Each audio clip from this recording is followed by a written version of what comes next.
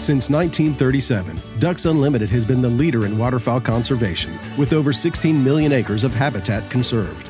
DU supporters and volunteers have led the charge to fill the skies with waterfowl, today, tomorrow, and forever. You too can play a role in leaving a legacy for the future of waterfowl hunting. To find an event near you or to join our volunteer team, go to www.ducks.org/volunteer. Ducks Unlimited. Conservation for a continent. Hello and welcome to the Standard Sportsman Podcast, where your hosts Brent Birch and Kaysen Short will discuss, debate, and detail trending topics within the sport of duck and goose hunting. Brent and Kaysen have over 80 years combined chasing ducks in Arkansas with a like-minded pursuit of leaving waterfowling better than they found it. Each week, you will hear impactful interviews and engaging guests guaranteed to make you a more informed and effective hunter conservationist. Thanks for spending time with us today. Now, let us jump into today's show with the guys. Hey guys, it's Brent Birch and Kaysen Short back with another edition of the Standard Sportsman Podcast.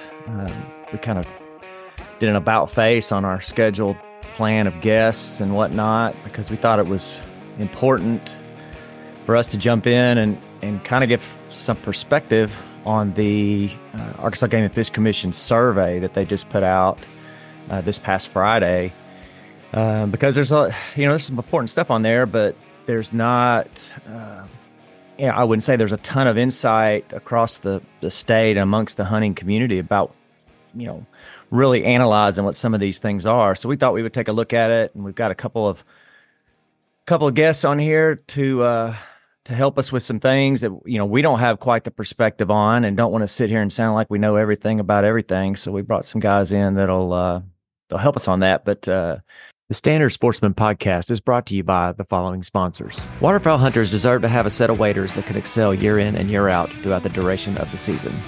So Sitka Gear set out to build the best pair of waders ever. Constructed from Gore-Tex Pro Laminate, the face fabric offers added durability and is breathable in active working conditions while completely sealing out the elements. Importantly, they proudly stand behind all of their Delta Zip wader features with their 100% serviceable guarantee. And I'm speaking from experience, as I have sent my original pair of Sitka waders from the 2018 season back twice without a hiccup. Engineered to outwork, outlast, and outhunt everything else in the market, the Delta Zip wader from Sitka Gear is the gold standard for reliability. The Chatham jacket from Tom Beckby features the durable, weatherproof 8-ounce wax shelter cloth shell that develops a great-looking patina with use. I've actually worn this jacket the last couple of seasons and appreciate the shorter cut to it, so it fits great inside my waders. It's also really good weight for most Arkansas days of field. So if you like to mix a little vintage look with your technical gear waders, this is the jacket. You can find the jacket online at tombeckby.com. You can also find it in their brick and mortar locations in Wilson, Arkansas, Birmingham, Alabama, and the new store in Oxford, Mississippi. Casey, you want to introduce those two guys, and then we'll kind of get going. Yeah, we cover all the bases today. We've got our resident RBA back with us. Chris Harrell is joining us. And Alex Johns is going to cover the out-of-state interest and questions we've got today. So, fellas, I appreciate y'all getting on here on short notice and being willing to hop on here with us. Thanks for having me. Happy to be here. And come to find out through some text messages, you guys already know each other. Allegedly. Yeah, we had to. Allegedly. Yeah. We had to have a fist fight a time or two at the boat ramp. So may settle some other stuff on this podcast. So just get ready. Yeah. So wherever you're listening to this, wherever you are in the country, y'all come hunt Arkansas. It's friendly and welcoming. Oh yeah, I thought you guys were joking when you first started talking about that, and I was like, I don't think they're joking. No, we were joking. We were joking. It was a total joke, but the details seemed very realistic. Yeah. I was living them on the spot. Yeah, when you guys started talking about your helmets and singlets, I was like, wait, this might be serious. That's funny. So yeah, we're going to jump in here and walk through this survey. We'll focus heavily on the waterfowl thing. Chris and I did have a little plug for the straight wall cartridge. So if you're filling this thing out, whether you're a resident, non-resident, hunt Arkansas, or don't hunt Arkansas, I do want to emphasize kind of a priority for Chris and myself. The zone, we are in zone 4. It's where our farm is located. And through my lifetime, we've only been allowed to hunt with a shotgun and slug. That went from 4 days when I was a kid up to a full week now. And that's our modern gun season. We don't get anything else. And some of that is due to we really didn't have much of a deer herd 30, 40 years ago. And kind of safety because it's wide, it's open, and it's flat here, But anyway, they're considering giving us straight wall cartridges instead of shotgun and slug. And I think that is a tremendous opportunity, especially on the youth side. If you grew up in a slug state and you had to shoot a slug as a kid, how brutal those things can be. So there's not a lot of good options out there for a kid to get into deer hunting. They certainly can't really shoot an effective bow at that age, and a 1 ounce slug is a little brutal on them. So I think the straight wall cartridge is a great opportunity, and I hope it passes. And on Chris's side, Chris, you're interested in it. There's a option to change the muzzle loader to a straight wall cartridge. Is that correct? That is correct, and all for it. Part of that's all typical horror stories of snapping on a deer during muzzleloader and gun not going off. And also the opportunity side obviously is a big thing. I've talked to a couple buddies in surrounding states. I think Mississippi is one that they have I think they call it a primitive season where straight wall cartridges are legal as well as muzzleloader. And great opportunity, I think, for deer hunters and for youth and probably for gun store owners too. They're probably chomping at the bit for everybody to come buy them a 4570 or something. So yeah, I would love to see that pass. So I give that a plug.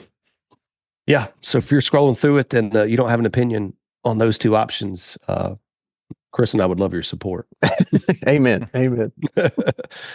All right. Well, let's jump into the waterfowl side of things here.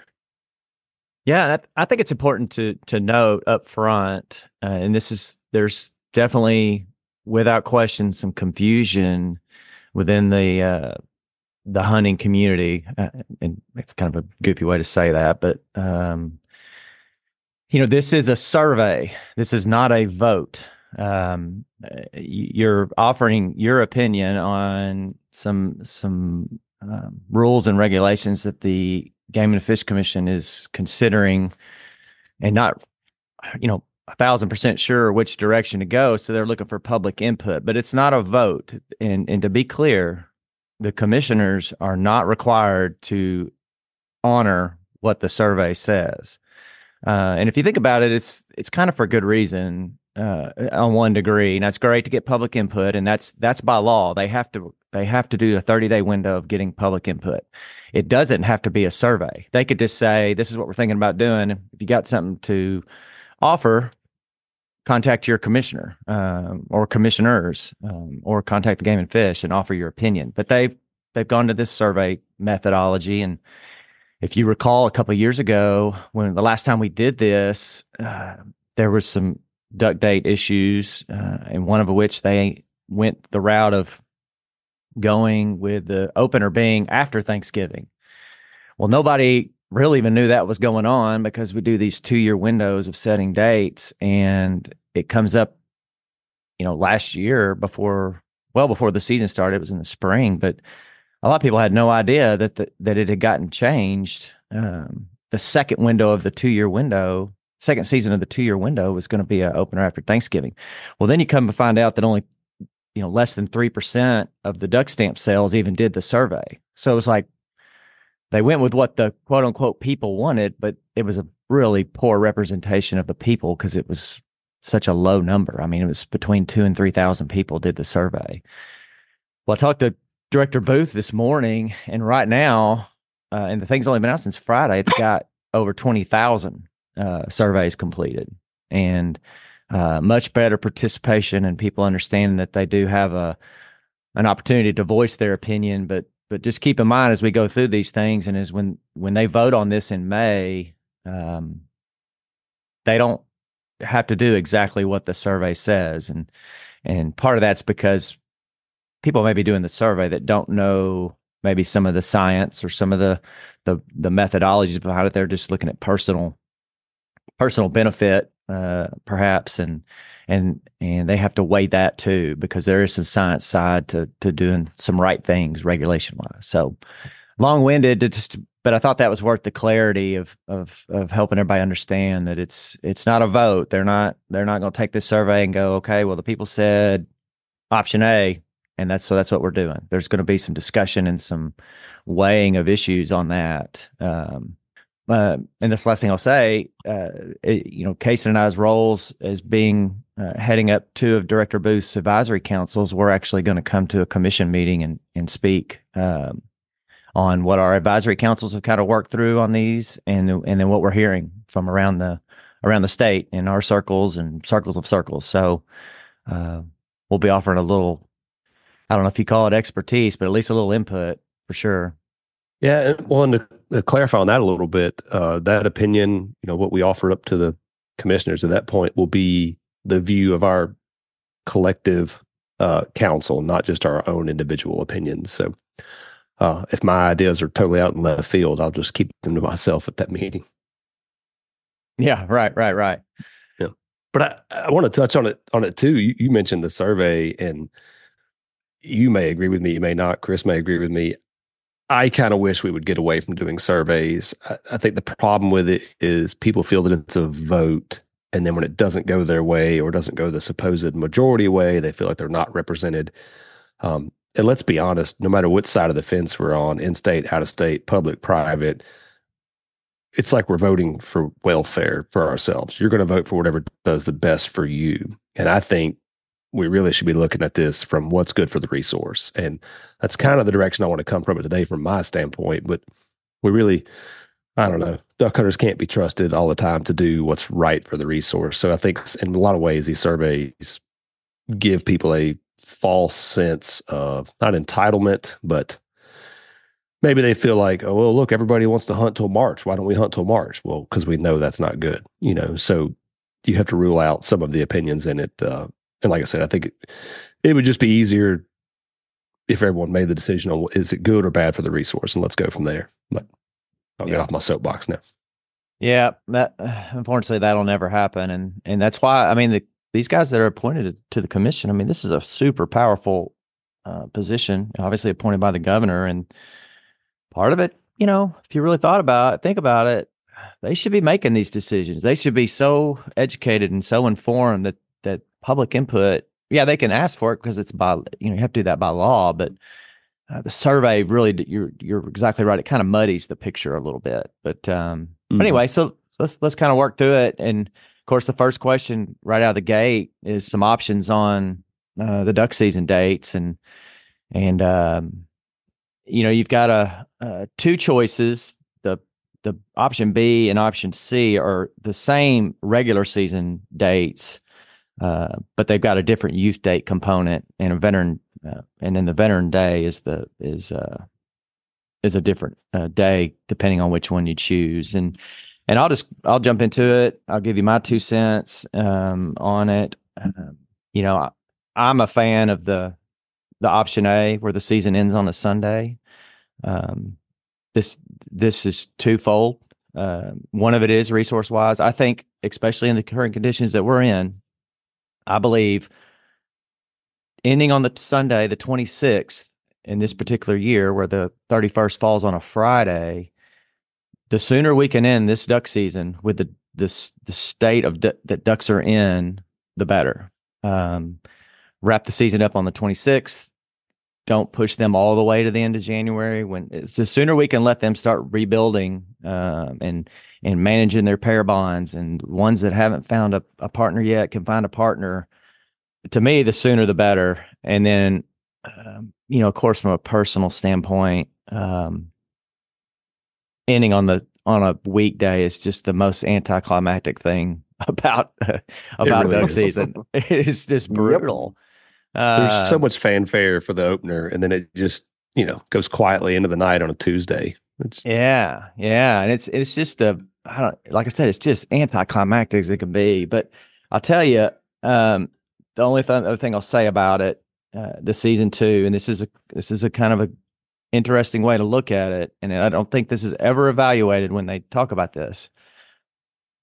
the option B and option C have the longer December split, which a lot of people advocate for, and I understand. The option A has a very short December split. It's only 3 days, but it ends on the 26th.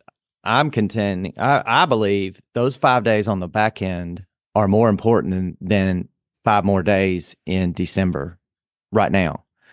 Yeah. And we need to, if you don't remember, not too many years ago when we used to end on the last Sunday, that 3-day split, I think next year would be closer to like a 8 or 10-day split again. And it all depends on where that last Sunday is. But this is basically the shortest it would ever be. So yeah, once that, the 31st is not on a Friday, then it rotates around and it gets longer. It's not very often that you have it that short, because we used to have to plan our bookings around that, depending on, if we knew we'd have that weekend or not in December, that we clearly won't have an option A here. But I'm interested to hear Chris's perspective on this. Well, let me give you my perspective then. So I'm kind of like Mr. Brent. I like it ending on a Sunday. We've had however many years where it's ended on random dates. And like you mentioned it, this is the way the world ends, not with a bang, but a whimper. It's just, anticlimactic. And then I just to echo that same sentiment, you get to that, especially when you get past that last Sunday, every duck you pick up that you're lucky enough to harvest, I can't help every time I pick one up and think, you almost made it, you almost feel guilty late in the season anyway. And for me and some other poor folks, like I mentioned in a text to Mr. Brent, some of us got to go back to work, on those weekdays anyway. So, yep, I am very much in favor of it ending on a Sunday.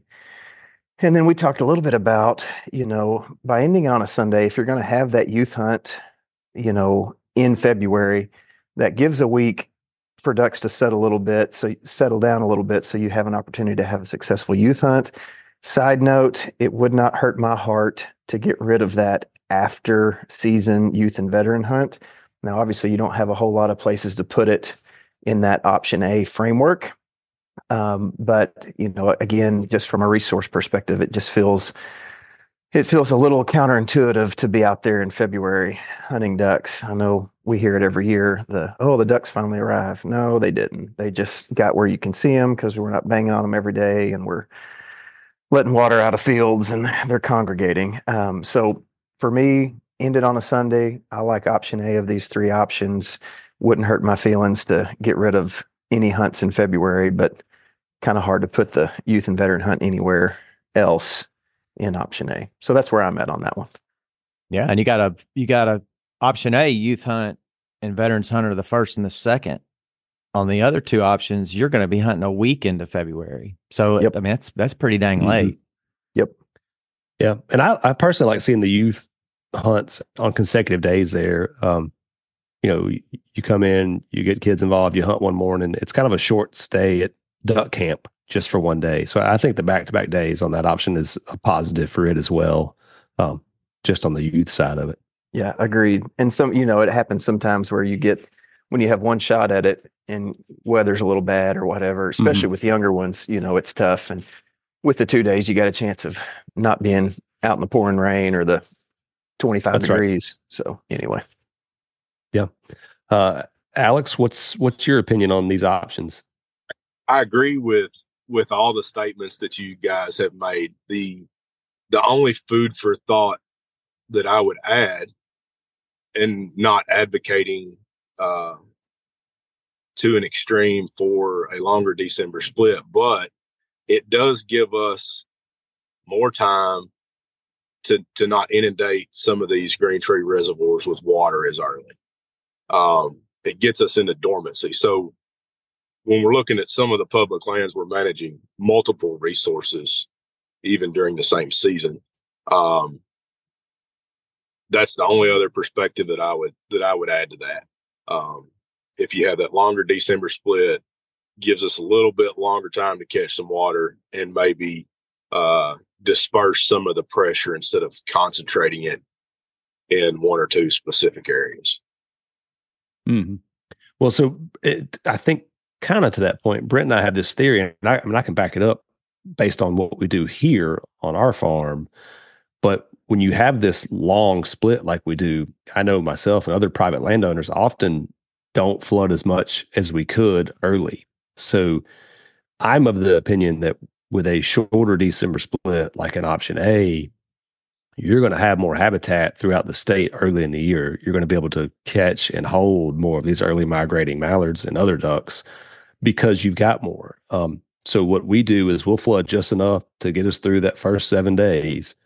And then when we're sitting on the sideline like we were this year for 10 days straight, I don't want to have water in my woods. I don't want to have them in food plots or anywhere else. I don't want to have ducks in places that they're just sitting there doing whatever they want and hammering it, and they leave it before I get a chance to go back and hunt. Now I know that may be a little counterintuitive to say that I don't want to give them a place that when I can't shoot them, but at the same time, we're having to manage our side of the resource too, which is the food and the land and all those things. So I think kind of a little bit about what you're saying, I agree with, but I do think with option A, you're going to see more private land habitat flooded and available for those birds that are here. And that makes sense. And that's a perspective that, not being a farm manager and managing, several hundred acres, that's a perspective that some of us don't always think of. And, sure, it teed it up, not purposefully, but it teed it up great to offer that perspective that, hey, we understand what you're saying, but think about this. Man, I think that's what's great about these conversations.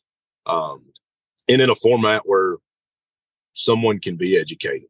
Hey, we're going to actually have more habitat, more food on the landscape because we're not worried about, giving them something that we get no return on immediately. Mm-hmm. Yeah, well, that's exactly why we had both you guys on and why we do this show. But that, I know you're going to hear the argument, well, there's not any water in the bottoms in early December, so we want all the days in January we can get. And I think we would all agree that January 31st is not as good as December 31st. We know those last days are not that great. I know some argue that that's the best hunts they have, and maybe they were this year. But beside that, I think, just in my opinion, you're going to see more habitat. And we know, too, these birds are going to leave private ground. When the bottoms get out, they're going.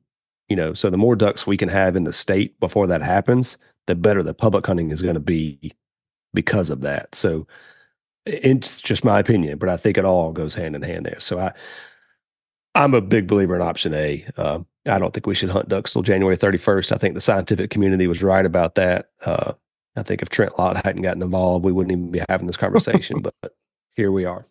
Dang oozers, always messing stuff up. Oh, sorry. Hey, and one more little thing to think about, and this is something I would really like the commission to take into consideration when setting dates in the future. And if we get to a 30-day season or whatever it is, this isn't going to matter. Well, actually, it will matter. It actually be even probably more important. That's right.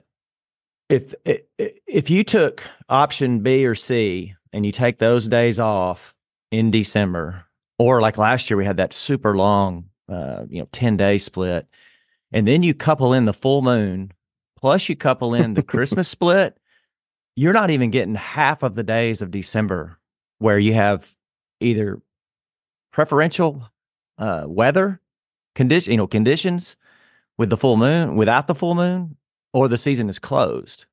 So you're talking the prime month for a majority of the state. And I say the majority of the state because 90% of the habitat in Arkansas is privately owned. The state only owns about 10%. Now you have the whole variable of the White River, and when that gets up and goes. Correction there. The state owns 1%. Okay. Well, they own 10% of the public land. What's totally public is only 10% in general. That includes federal ground. Sorry, just wanted to clarify that point. No, well, that's okay. Well, that even makes the case even more. So, right, yeah. I don't think we want to be either season closed or dealing with a full moon during the prime peak part of this of duck hunting. So, future seasons, I would love to see the full moon taken into consideration and the splits try to line up with the 3, 5, 6 days that a full moon impacts waterfowl. Mm-hmm. and lay the splits there. It's going to be super important if we get cut to a 30-day season, because if you take a 30-day season and you put a bunch of days on a full moon, our season's about 15 days of decent hunting conditions. So that'd be something for consideration. It's not this year, but that option A at least gives you more days in December to hunt when you're trying to work around a full moon, because it's on December 15th in 2024. Can I put my tinfoil hat on for just a second and keep it around, because we're going to need it for some more of these that are coming. But are we assuming there's a survey bias that the commission is leaning towards option A, and that's why they put it as the first option? Absolutely not. not. That out there. Okay. Absolutely no, not. I wouldn't assume anything. Okay. I think it's just randomness of the draw, whatever. Well, and it could be that the other two are really just a matter of the youth and veterans, so they kind of went together. So it was either one or three, I guess. Yeah. How would you like to be the poor intern or whoever paid employee that had to be the one that type all this up and push it out there? That's a thankless job. So shout out to them. Yeah. Hey, well, kudos. I mean, they got this survey up the morning after these proposals, were voted on as proposals. So kudos to Game and Fish for getting it out there that quick and giving them plenty of time to check it out. So, but on the subject of December, if we're ready to move on past the first question, we get into another one that, I would think everybody would vote the same way, but I guess there's some differing opinions on this one. Where does everyone stand? You guys want to hunt on Christmas or not, or do you even care?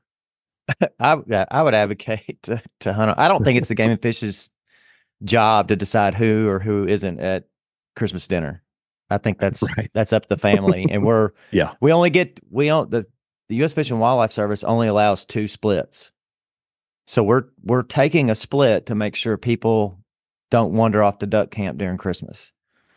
Mm-hmm. That's not that, to me, that's not resource first thinking. I would advocate that we need a January split, probably worse than anything.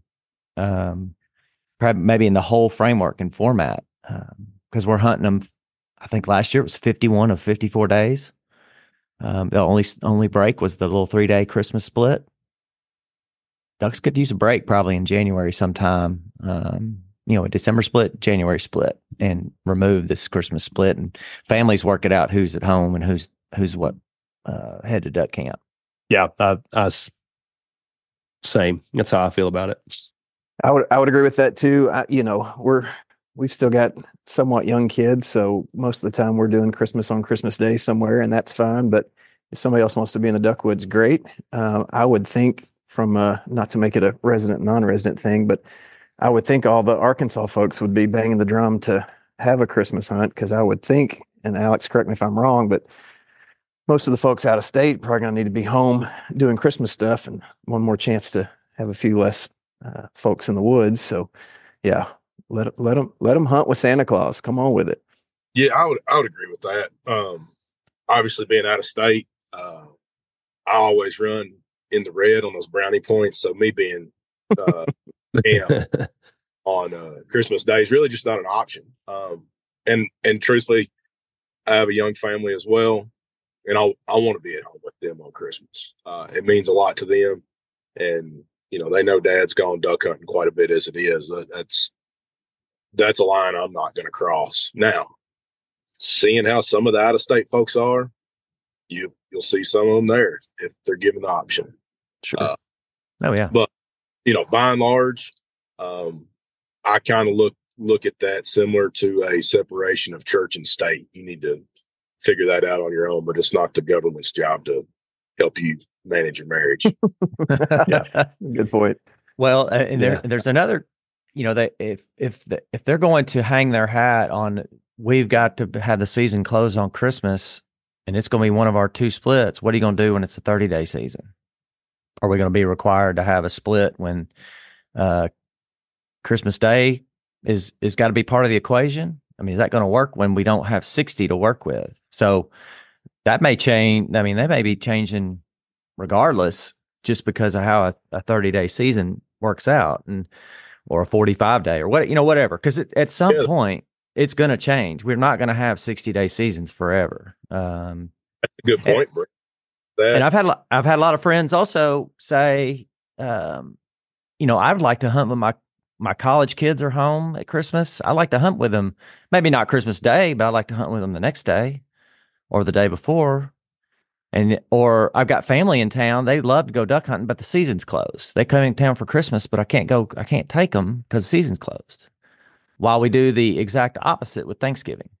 Right. And you hear lots of conversation about opportunity. Like we have more days late in the season for opportunity.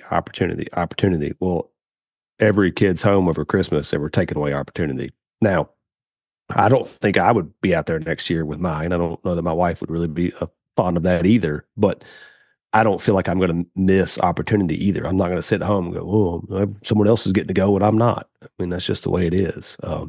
I'd like to see it go back, and really to the point that I would like to see a 4 to 5 day split in January.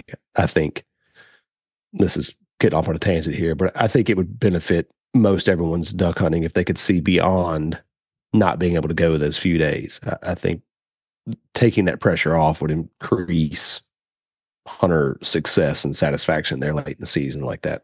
Let's shut down Goon Week. Oh, yeah. That's always a fun one. Yeah.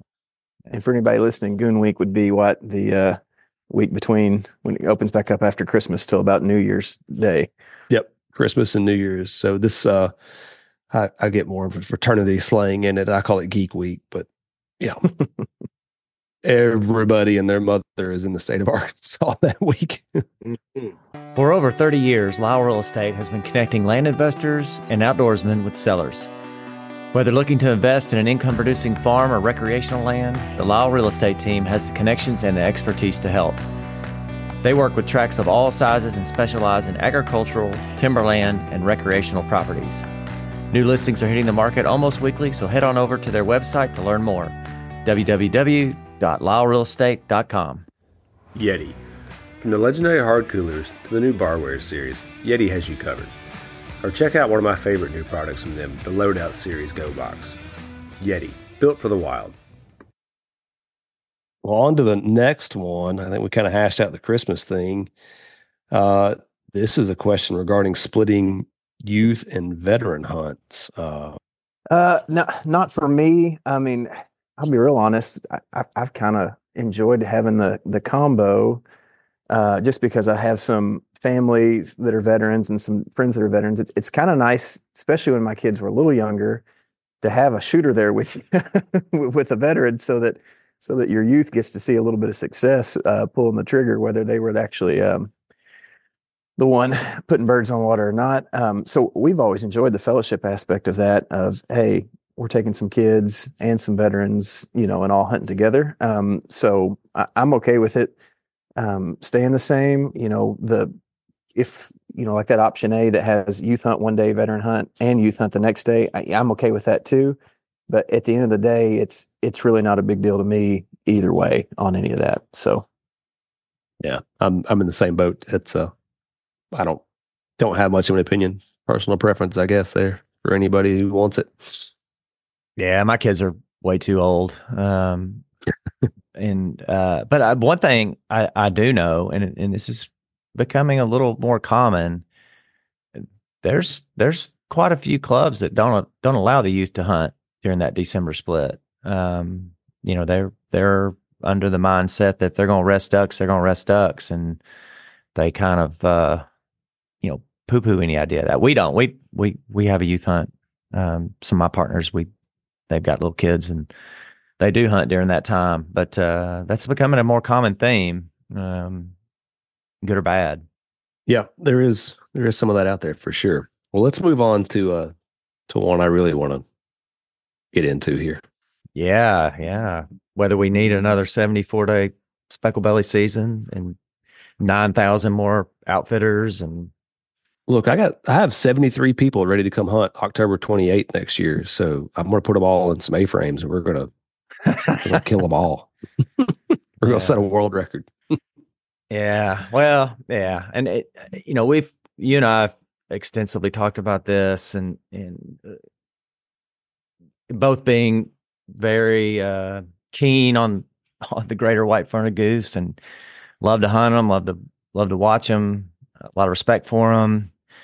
And I personally don't believe they can handle another year of 74 days worth of party hunts and mornings, afternoons, just the relentless pursuit of them.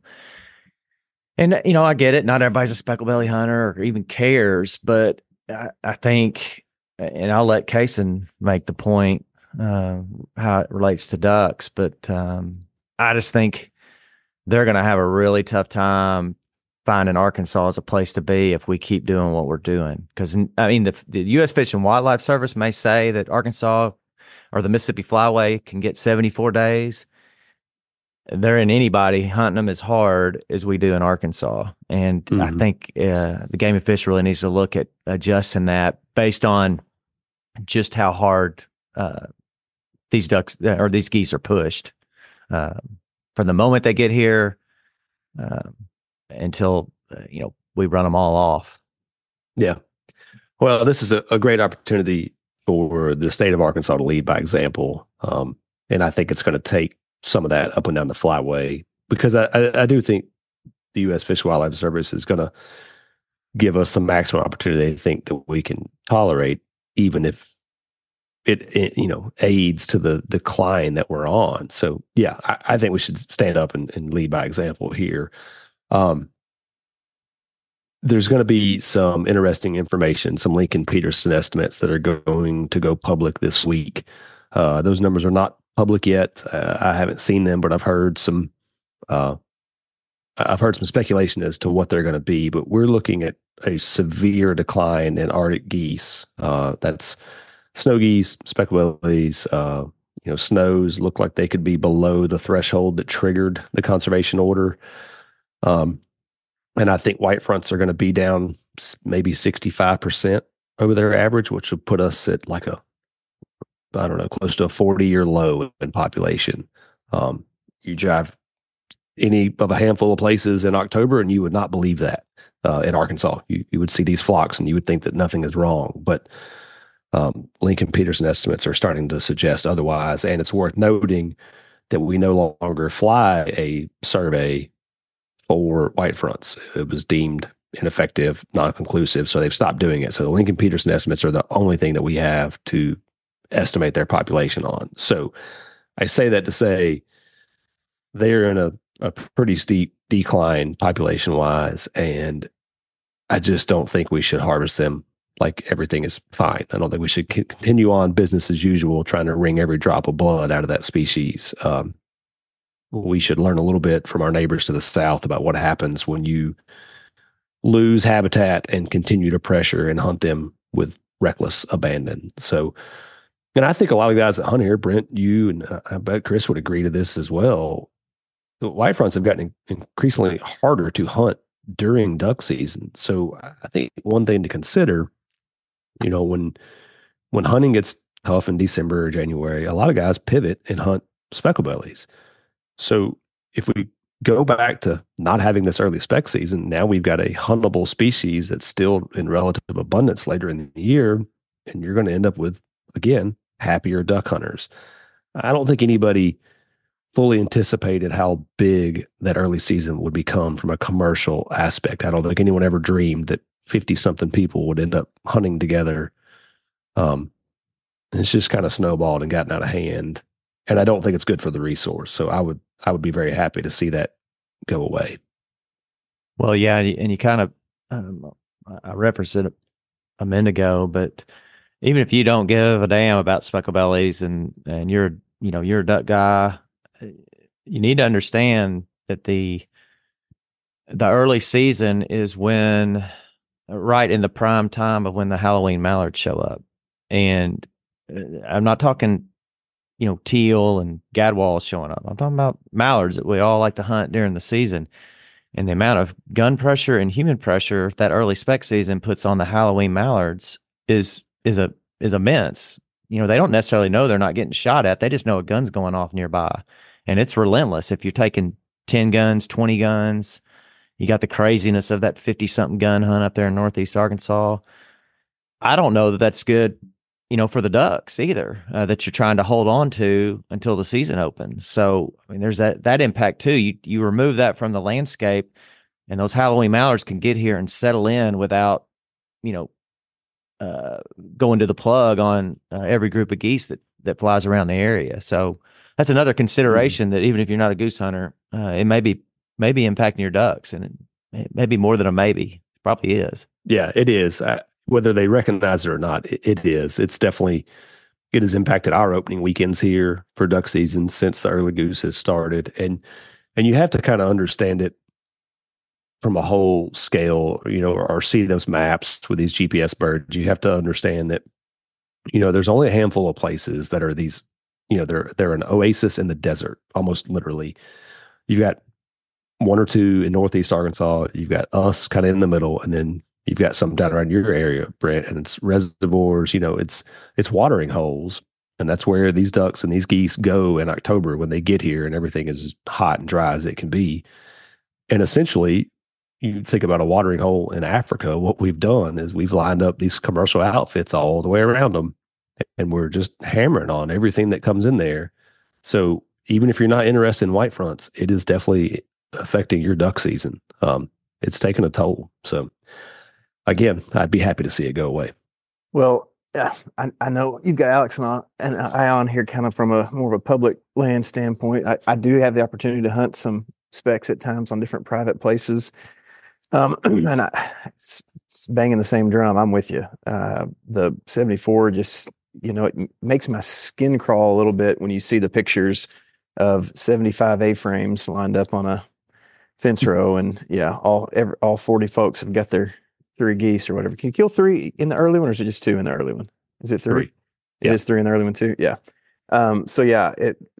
Selfishly for me, I with work, it's rare. I don't know if I've ever been on a early goose hunt. So obviously it's not affecting me personally from opportunity standpoint, but we shoot a few specs in November and December, and then like you said, by January, it's kind of an oddity to actually harvest one because they've been shot at since October. And having hunted specs for off and on, a little bit for the last 10 or 12 years, it's noticeable.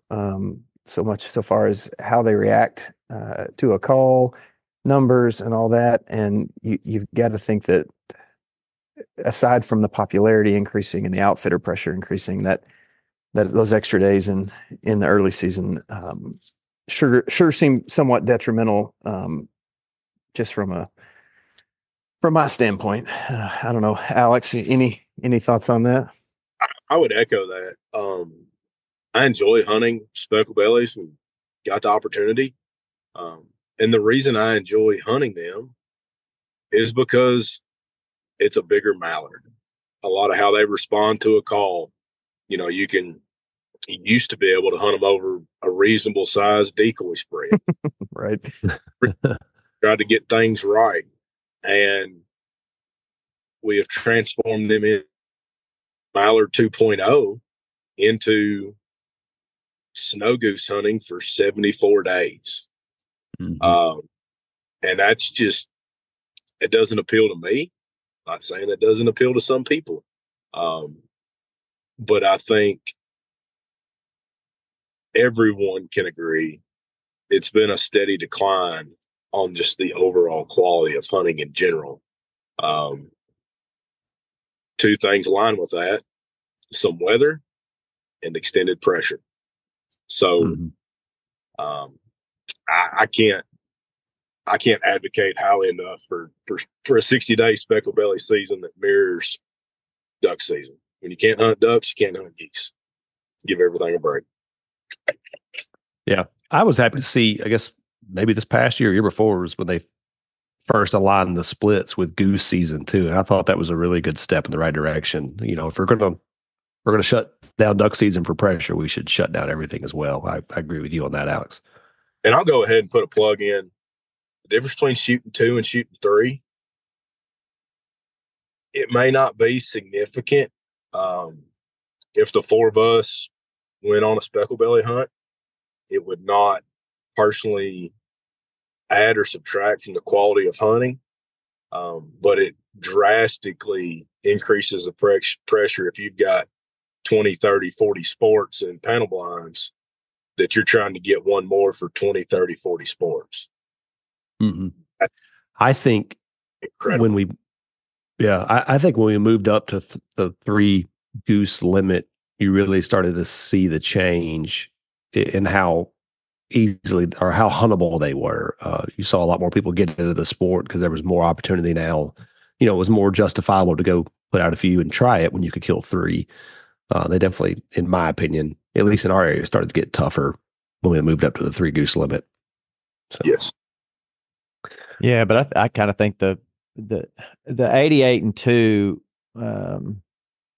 seasons have landed us where we are now. 88 was unreal. I mean, yeah, because you had that extended season. Plus, you only had to shoot 2 geese for a limit. So the outfitters just came out of the woodworks on that thing because it was almost a slam dunk. Do a little scouting, ride some roads, knock on a door, get permission, and get them. But 2 made it really easy on them. I think you have some of the long-term speckle belly guides that would like to see it go to 60 because even for them, the hunting's getting tougher. They're having a tougher time keeping their clients happy because there are so many outfitters with several teams spreading out, driving an hour to go find geese. They're having to go into places.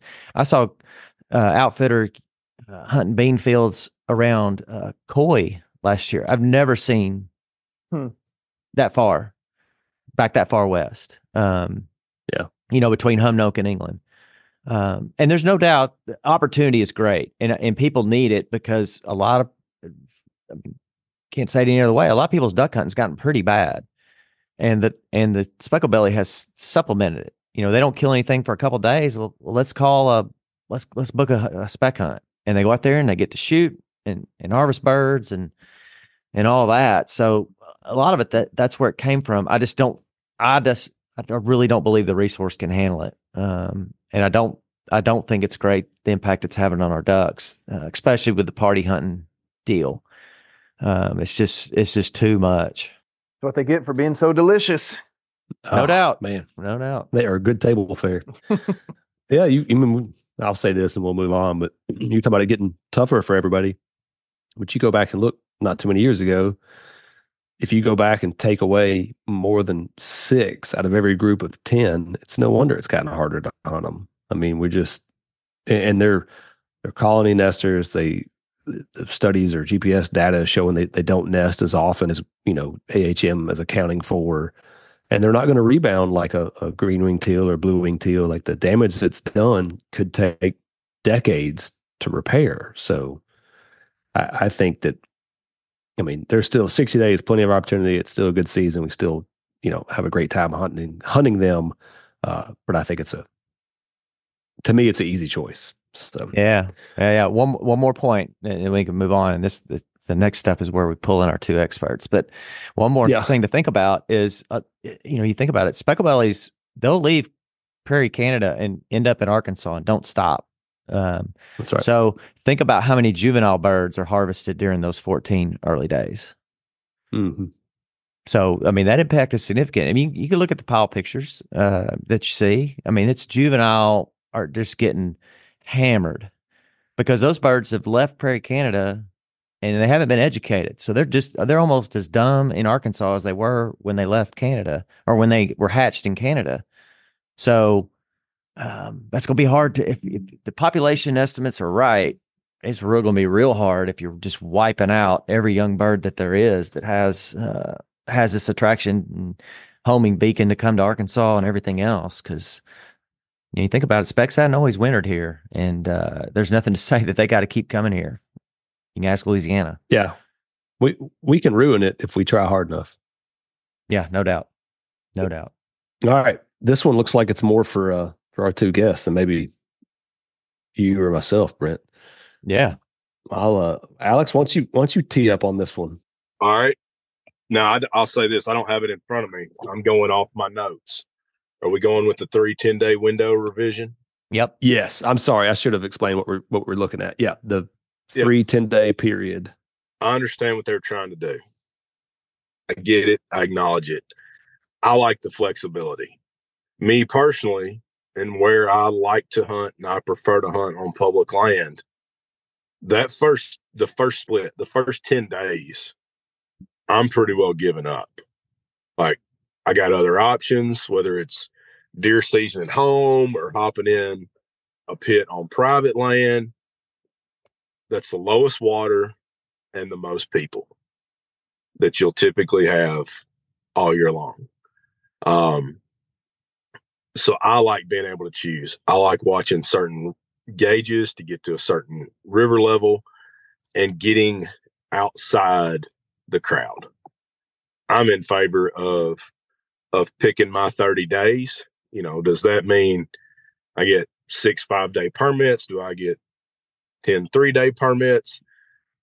I don't know what that part looks like, but I am for choosing.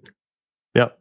That's pretty understandable to me. So Chris, from a resident perspective, you know, being honest here, how do you feel about this? Well, I mean, first of all, initial reaction on this is, you know, Game and Fish got this bee in their bonnet. What has it been, Alex? 6-8 years ago when we first implemented non-resident restrictions on access. And this is about the, 4th or 5th different idea they've thrown at the wall. Kudos to them to trying to find something that's feasible for everybody. I get that. When this whole thing came down the pipe originally, you know, I kind of got raked over the coals because I as a resident that hunts public, I was not big on limiting non-resident access, multiple reasons, but the main selfish reason is hunting a lot of federal refuge ground. Kind of saw what was coming, and sure enough, you know, welcome all my non-resident friends to the refuge when they can't hunt on state-owned ground. So selfishly, I mean, remove all restrictions. I hope I'm everybody's hero out of state. But so far as having to actually implement some type of limited access to non-residents, I mean, I'm all about, like Alex said, giving them the option to be here when they want to be. I think, you know, they mentioned in the survey, you know, trying to spread out hunting pressure across the season. From a 30,000 foot view, I would think that's a pretty logical conclusion of instead of having these set timelines of when non-residents can hunt, to give them the option to be here when they want to be. I can see where that would hopefully help alleviate the pressure in those windows of instead of like we've done in the last couple of years. Now, granted, the way it's been where you can hunt these days, Mr. Non-resident, when they're not there, there's a noticeable difference, especially at some of the more popular WMAs. You go through the parking lot or go get out in the woods. You can tell that it's currently an user ban is happening. But do you give that up, like what Alex was saying, depending on when the water is in certain places, given the current GTR, how they operate and different things, you know, if it hits right, it doesn't do the resident any good. If the water's there when the non-residents are there, we're all going to be out there together anyway. So, you know, I actually hit strongly support on this one. Give folks the option and rock and roll. Yeah, Chris, I'll back you up on that. I don't think we should have a ban on non-residents. I think it's a really slippery slope when states start doing that. We are lucky to travel freely in this country, and I think, you know, limiting access with hunting, and I get you want to take care of the residents that live there, you know, but I don't know. That's just a really tough spot to be in. So I'm in favor of giving them the option. I would rather not see any limitation, but that's just me. Did Chris, you said you hunt federal ground. Did we really relieve pressure, or did we just redistribute? Yeah, you moved it. All we did was move it. Mm-hmm. The guys that are hunt 45, 50, 60 days, they're coming and hunting no matter what. They're going to find somewhere to go. It does not matter.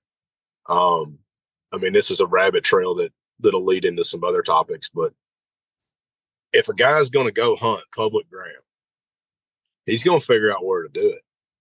You know, if he can hunt federal ground, not hunt state ground, all it's going to do is redistribute it. I'm in favor of no restriction at all. That wasn't an option on this survey, but at least give someone the opportunity to choose. Probably not going to choose opening week, and I'm probably not going to choose Lagoon week. Right. Hey, Alex, can you talk to all your non-resident friends and let me know when everyone's not going to be here? That'd be great if you could do that. A toll bridge coming in the state lines. You know, you can get a little report every morning. Okay, appreciate that. When the influx is. Yeah, you know, that'd be good. I've always wanted to put a camera up over the Memphis Bridge just so I can see when folks are coming over. So, oh yeah. Where do you guys land on allowing non-motorized boat access to all designated water trails? let me pull that one up. That was a kind of an odd one. Yeah, I thought that too. Yeah. Mm-hmm. And that was one that I marked no opinion because that one does not really pertain to me. Game and Fish has to. They're wearing a lot of hats. You know, if somebody wants to go kayak a water trail, if somebody wants to duck hunt, if somebody wants to deer hunt, I get it.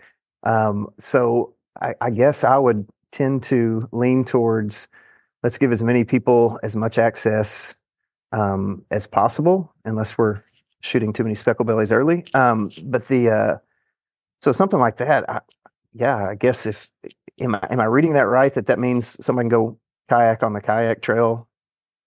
That's how I took it. Yeah. Now, will some goober put a kayak in and go scout in the afternoon when they're not supposed to and say they're kayaking? Sure.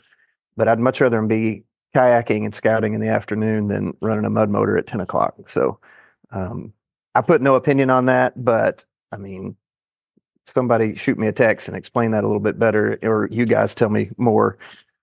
Did not quite understand that one, but I'm all for access. We'll get to the mud motors here in just a second. Where do you guys stand on the 25 shell limit or proposed limit? That's moving up from 15. Is that correct? Some have a limit at 15. Right. Yeah. So, I mean, so it's been 15 on Biomeda for as long as I can remember. And 25 in other places. I understand wanting to make it equal across the board. I guess common restriction AWMAs would be basically what used to be the Sweet 16 or, the ones that have waterfowling on it. Correct me if I'm wrong there, but I get it, trying to make it easy on the reg side. I guess you got to step back and go, why do we have a shell limit? Obviously for me, my understanding has been to limit, sky busting, taking unethical shots, maybe wood not ducks. to shoot quite as many wood ducks. Yeah. So sky busting is the bane of my existence in the public duck woods. And wood duck shooting is a close second. But also, I mean, look, if you want to go in there and get on the slough and shoot wood ducks, I mean, that's legal. Knock yourself out. The folks that are trying to work mallards, 300 yards away from you are going to cuss you. But the 15 shell limit in Biomeda was always kind of a joke. You could go to any blowdown or hollow log and raffle around and find a Ziploc bag of shells that maybe your party left or maybe some random other person left. And you may laugh at that, but it's uncanny. We used to hunt and then we would just check stump holes just for a joke, and 2 out of 3 would have extra shells in it anyway. So, whatever. I mean, make it 25, make it 50. Folks are going to sneak extra shells in. People are going to shoot wood ducks. People are going to sky bust. Sorry to be a Debbie Downer. Alex, where are you at on that? I'm fine with a shell limit, 15, 20, 25. I mean, the bottom line is most of us don't hunt on our own. So Chris, if we meet at a boat ramp and we decide to be civil to each other that morning and we have 50 8 mallards. Right. And in all reality, if we can't do that, you're probably, you're in state, or you're obviously a better hunter than I am. You're probably going to go 4 for 4. Yeah. So I've got 46 shells, that, a $50 bill, Chris is going to hook me up with extra shells if I have to have them. When we I got PayPal, so just hit me up. Yeah. I mean, open your Venmo. Let me scan it. You got it, man. What are y'all shooting that's only $2 a shell? LEDs. Don't ask questions. Another answer. LEDs. Yeah. Well, yeah, you want to make it real sporty. Let's make it 10 shell limit on all the Sweet 16. Yeah. I mean, I get it from a regulation and from a game warden standpoint, make it easy at 20, but why do we have if the shell limit is gonna be, what are they saying? They're gonna make it 25 now, or what? Yeah. Mm-hmm. Yeah. If you're gonna make the limit 25, like Alex was saying, I mean, why not make it a case? Because I don't think 25 does anything. Yeah. It streamlines the code. Yeah. If you're trying to cut down on, sky busted and all those other practices, I don't think 25 does it. I mean, I don't think it does it to guys that are in our age group. It might develop a teaching moment with the next generation of there's a shell limit for a reason to make good shots. You can't just go on and figure it out. So are we laying the framework to have an educational moment with someone? Or are we doing this to make ourselves feel better? Yeah. That's a good point. Yep. Yeah. Let's put a sign up at every boat ramp of the shell limit is 25 so that you shoot ducks backpedaling in the decoys. Yes. Yeah. I'm going to go ahead and assume you guys are all good with being able to kill Egyptian geese, since we shoot so many of those anyway. Kill them all. Let God sort them out. Until I saw it on the survey, I didn't know that you couldn't. Now, I've never had the opportunity to shoot an Egyptian goose, so apparently it's a Northwest Arkansas thing. Okay, I know like some people in Texas kill them. I've seen them around, but yeah, apparently it's a Northwest Arkansas. There's some up there. So all the guys shooting Canadas on the golf courses get a chance to shoot Egyptians. Yeah, that's right. That's good for them. Yeah. Yep. Yeah. Okay. Proposed change to restrict access to non-resident waterfowlers while a WMA is having infrastructure work done. I got some thoughts on Yay, this. nay? I got some What's thoughts. Okay. I don't know if this is how this is worded, and I'll just put it out there. I think I understand what they're saying here. But what gets me is it says exceptions would be granted to a limited number of owners of property immediately adjacent to the WMA in which construction is taking place. And I didn't really get that. That sounds shady as you know what. So that's saying if I have a piece of property that adjoins the WMA and I use it to access, that I have an easement during construction to access the remaining area, or if I have a spot next door, then I can hunt it, but my other neighbor that doesn't touch it can. I don't understand that. That's not cut dry enough for me. So I don't know for sure, but I know at Hurricane this year, there was a lot of the WMA that was limited the access to it because they were redoing the structures and all that. But on the other side, you could access it through private. And so there was a lot of stuff up there, especially during deer season when there wasn't water to boat everywhere, that there was a whole bunch that it was tough to get to for folks coming in from, and anybody that's a hurricane hunter and listen to me, I'm trying to be vague enough to not give away everybody's secrets. But anyway, so I don't know if that's what brought this one on. But I mean, why are we again, back to why are we finding another way to restrict anybody, let alone non-residents? And so perception is reality. The Bible doesn't say keep yourself from evil. It says keep yourself from the appearance of evil. And so for a slappy like me, especially with that exception be granted thing for property owners, the immediate thing for me, and I've gotten some texts from other folks, is, there's some former commissioners that have maybe not land touching WMAs, but nearby. And so the knee-jerk reaction to a lot of folks is, well, that sounds like a good old boy kind of thing with that exception. I don't know. It may be how it's worded. And again, I don't know where that one's coming from. It's not explained as well as others, but something about that one just seems odd. Yeah, it's interesting that y'all share that viewpoint of that. I thought so also. I didn't really understand. Yeah, is that access via easement, or I'm not really sure what that means. So maybe I'll follow up and say, should clarify that. Well, sorry, yeah, and if again somebody that knows more, let me know. But I'll follow up to say I don't like the restriction in non-resident part anyway, additional restriction. But if you get rid of that exception part, okay, whatever. But that it's the exception at the bottom that kind of makes me scratch my head and say that seems a little shady. So excuse my ignorance, anybody listening, if I've got that way wrong, but that was my takeaway from it. I agree. I had the same thought. My other question was, are the renovations going to take place, year round, or is there going to be a break? But that GTR is considered under renovation. Because if they're in there running heavy equipment and working daylight to dark, I don't know that anybody's going to want to hunt it anyway, because if your structure's out, there's probably any water. And if you're banging around all day, there's probably not going to be any ducks. That's a good point. What came to mind? Sounds like we just need to find somebody that's got property adjacent to WMA under construction so we can go hunt it, Alex.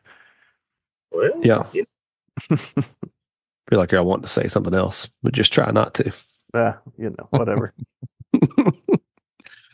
Moving along. So now we find ourselves with the 12 proposed changes. I don't know that any of those need to be really run through. Is there anything that stands out to you guys? Yes.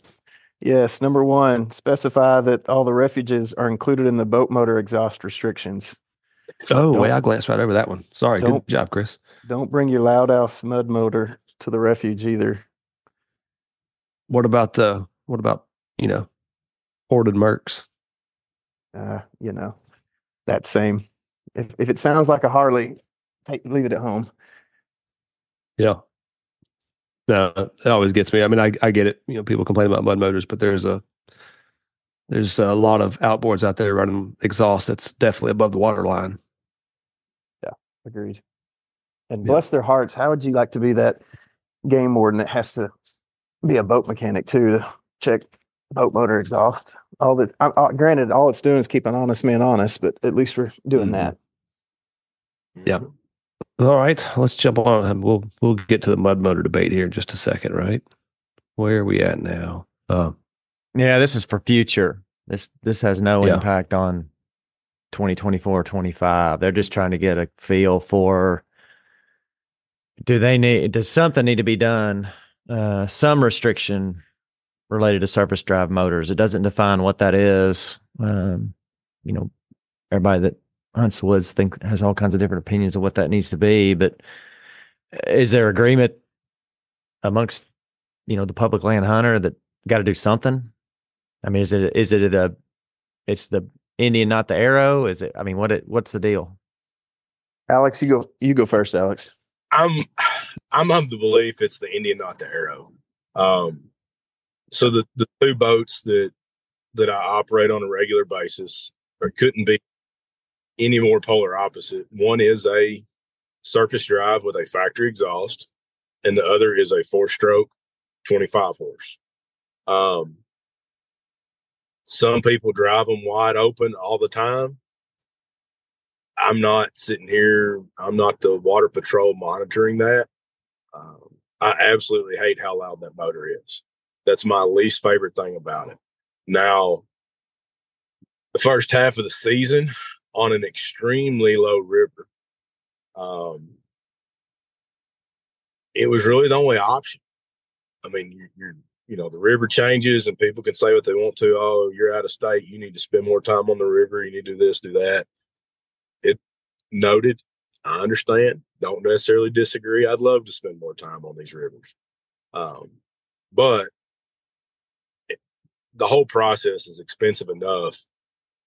I don't want to be tearing up the lower unit on every curve. That's my opinion. So to me, they're kind of a necessary evil. They do create some access. They do create an excessive amount of noise. I do not like the noise, once again. But you cut the edge on the sandbar a little bit. You're not idling down. You're not letting out the throttle and idling off of it or tearing up something. You go on across it, go where you're going to go. Now, I am an advocate. Go to your spot, shut your motor off. Don't be running around at 9 o'clock. My opinion is, unless it is an emergency, you shoot your ducks at daylight. The courtesy is you need to sit until at least 9 or 10 o'clock, drink your coffee, talk about how good the groups did it that morning, enjoy the morning, and then ease back to the ramp. Don't be running through the woods. If you're done or you shot your ducks, you're probably going back there the next day unless the water's just rapidly rising or falling. So, and what everybody around you shot. Everybody talks to everybody. Everybody knows. So you can't replace common courtesy with a regulation. It is the Indian, not the arrow. But if any of these motor manufacturers are listening, please make them quieter. Good points. And if everyone was a responsible mud motor user like Alex, I would probably feel differently. I kind of swing the other way. I'd love it if they were completely banned.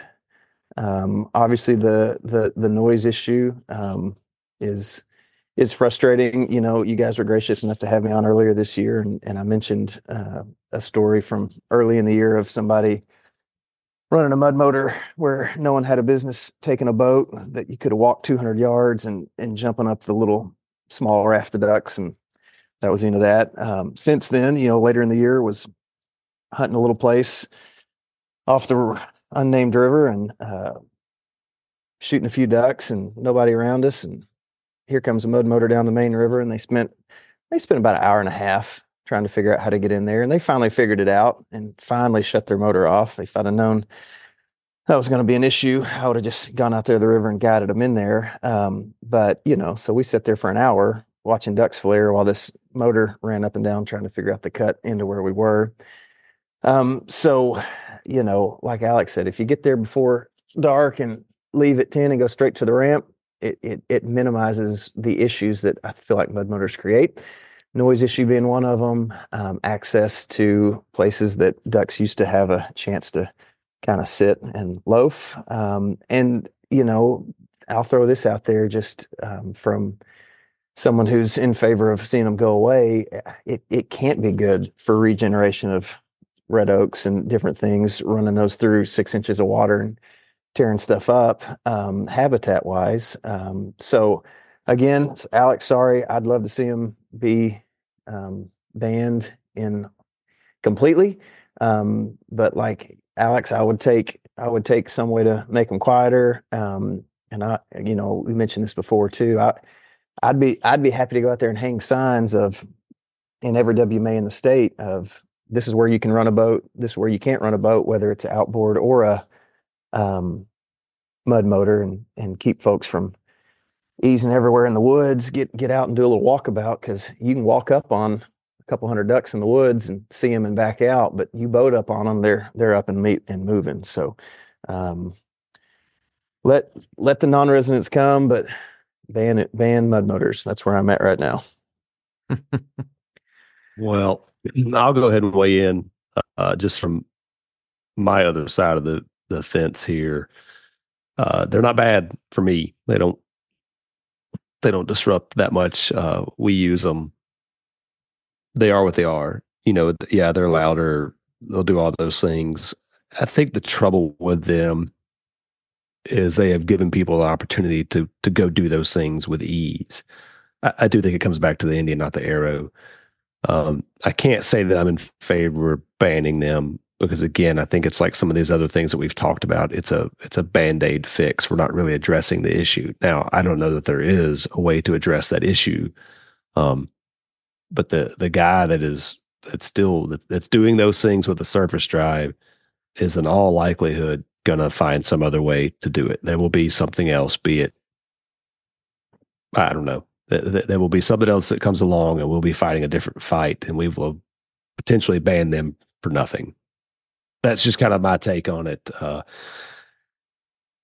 It doesn't really affect me. I'll still be able to use mine where I use mine. So, I don't have a real strong opinion on it, but I think it will eventually be something very similar to horsepower restrictions on certain WMAs that is always going to find a loophole or find a way to bend the rules or this or that, to gain an advantage. Now I have said this, I'd leave it at the house. Be fine if I had better options. Well, we've gone through all these topics and agreed on everything, so I gotta at least give some counterpoints on this one. So, but back to your point though, Kaysen, of on your place not bothering them, but you've got enough sense to put the boat in, run to the line, hunt, come back.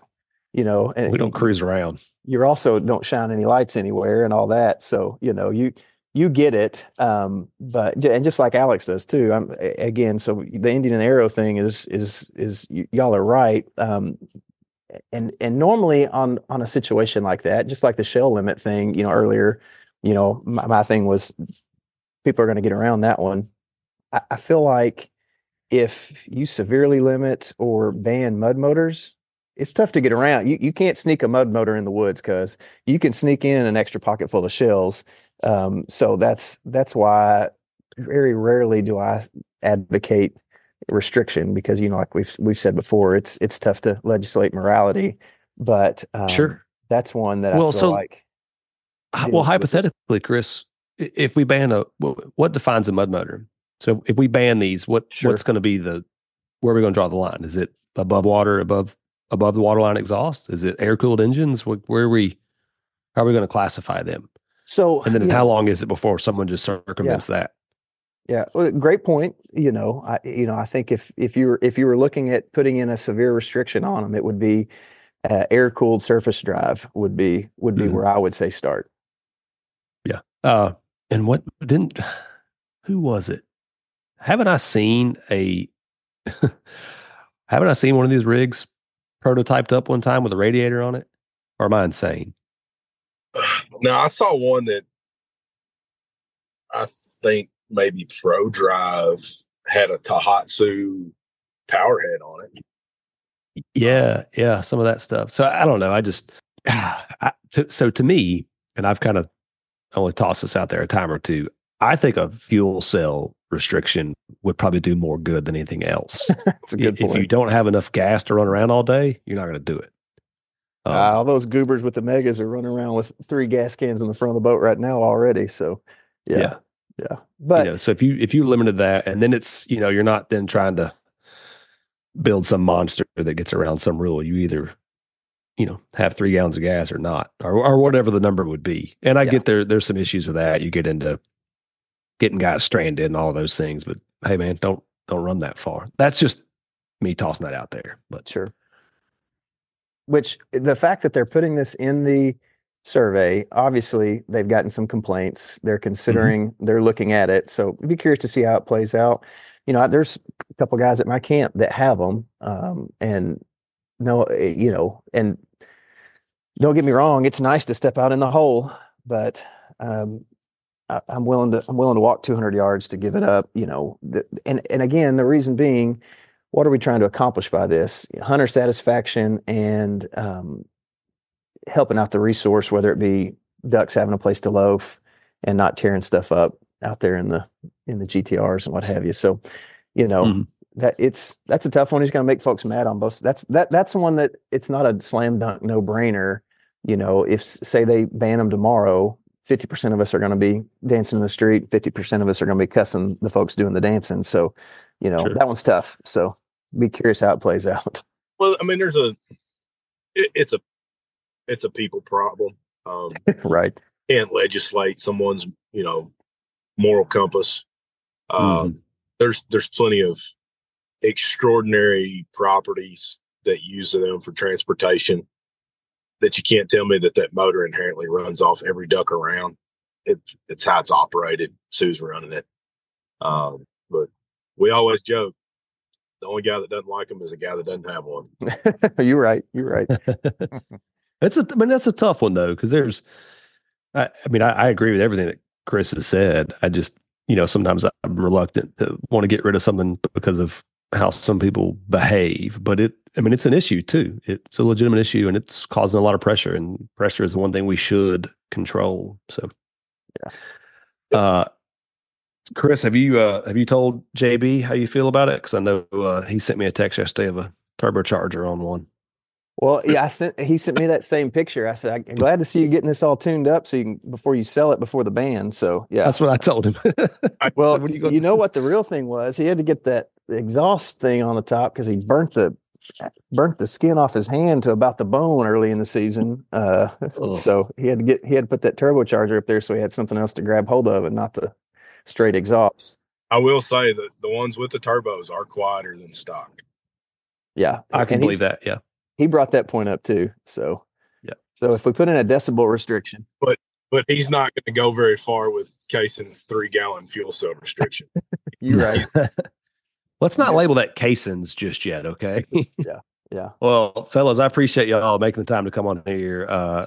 These are always good and fun conversations. It's always good to hear outside perspective. It's really easy to kind of get in a rut and look at things just from how you hunt and where you hunt. So I appreciate y'all's time and your opinions today. Yeah, anytime. I enjoyed it. Thanks for having me. All right, guys. That's another episode in the books. We appreciate you listening. And take your time with the survey. You don't have to answer it just how we laid it out today, but at least think through it and don't blindly answer questions on that thing, because like we said, even though it's not a vote, they are weighing it. If they didn't want to weigh it, they wouldn't take the time to do it because somebody on their staff's got to weigh through the data and accumulate it and extrapolate it and do all those things. So encourage people to fill it out and offer their opinion. That way they get a picture. It's not the public land hunters. It's just not the private land hunters. It's duck hunters, and everybody sharing what they think and where they see things going and where they need to go. So appreciate you guys, and we'll check you next time. Thanks for listening. Light boots, the lightest pair of knee boots you're ever going to find. Weighed in at just 13 ounces each. Putting on a pair of light boots is truly a jaw-dropping experience.